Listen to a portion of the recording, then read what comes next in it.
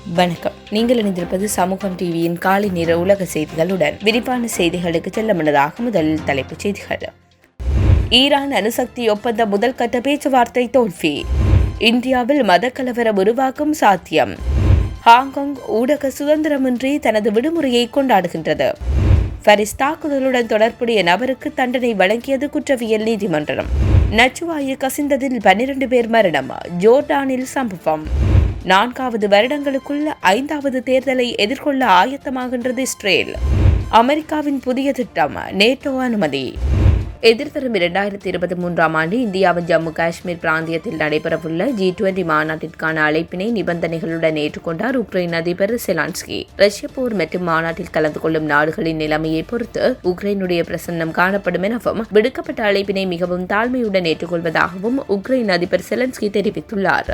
ரஷ்ய நாட்டு அதிபர் விளாடிமிர் புடின் ஒரு பெண்ணாக இருந்திருந்தால் உக்ரைனுடன் இவ்வாறானதொரு மூர்க்கத்தனமான போரை ஒருபோதும் ஆரம்பித்திருக்க மாட்டார் என பிரித்தானிய பிரதமர் போரிஸ் ஜோன்சன் தெரிவித்துள்ளார். அண்மையில் நடைபெற்ற G7 மாநாட்டிற்கு பின்னர் புடின் வெளியிட்டுள்ள தனது மேற்சட்டை இல்லாத படங்களை பார்த்து அவற்றுக்கு வர்ணனை செய்யும் போது மேற்படி கருத்தினை பிரதமர் போரிஸ் தெரிவித்திருந்தமை குறிப்பிடத்தக்கது.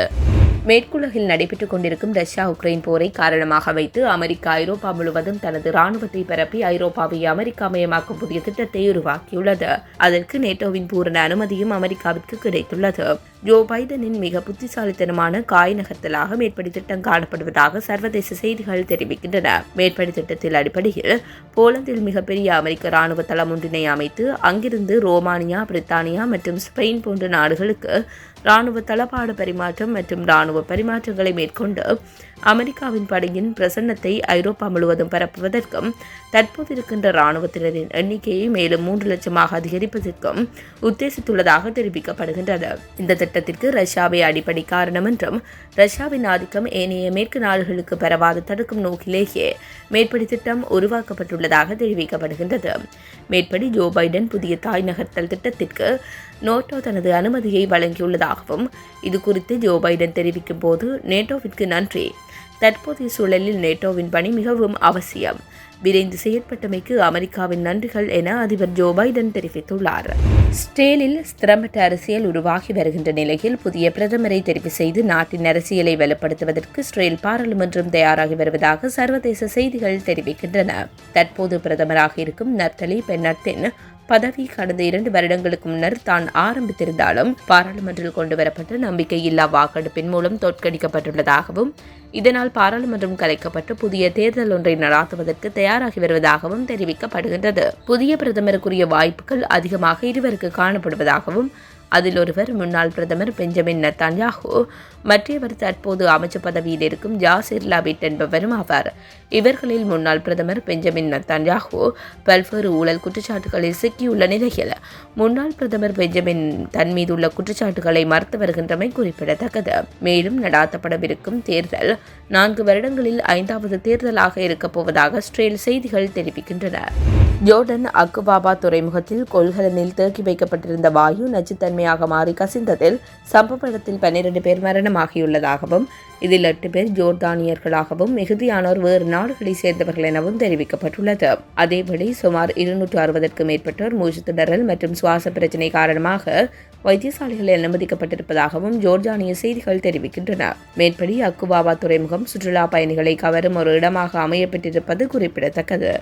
கடந்த 2015ஆம் ஆண்டு நவம்பர் மாதத்தில் பிரான்ஸ் தலைநகர் பாரிஸில் நடைபெற்ற துப்பாக்கி சூடு மற்றும் குண்டுவெடிப்பு சம்பவத்தில் சிக்கி சுமார் 130 பேர் மரணமாகியதுடன் 494 பேர் காயமடைந்த சம்பவத்திற்கு ISIS தீவிரவாத அமைப்பு உரிமை கோரியிருந்த நிலையில் கைது செய்யப்பட்ட 20 நபர்களில் அப்துல்லா என்ற 32 வயது குற்றவாளியே அனைத்து குற்றங்கள் தொடர்புடையவராக இனங்காணப்பட்டு உறுதிப்படுத்தப்பட்டார். அவருக்கு கடூழிய ஆயுள் சிறை தண்டனை விதிக்கப்பட்டுள்ளதாக பாரிஸின் குற்றவியல் நீதிமன்றம் தெரிவித்துள்ளது. மேலும் குற்றவாளி தனக்குரிய தண்டனையை ஏற்றுக்கொண்டுள்ளதாகவும் அதேவேளை மிகுதி 19 குற்றவாளிகளுக்கும் 2 தொடக்கம் 30 வருட கால சிறை தண்டனை விதிக்கப்பட்டுள்ளதாக நீதிமன்றம் தெரிவித்துள்ளமை குறிப்பிடத்தக்கது.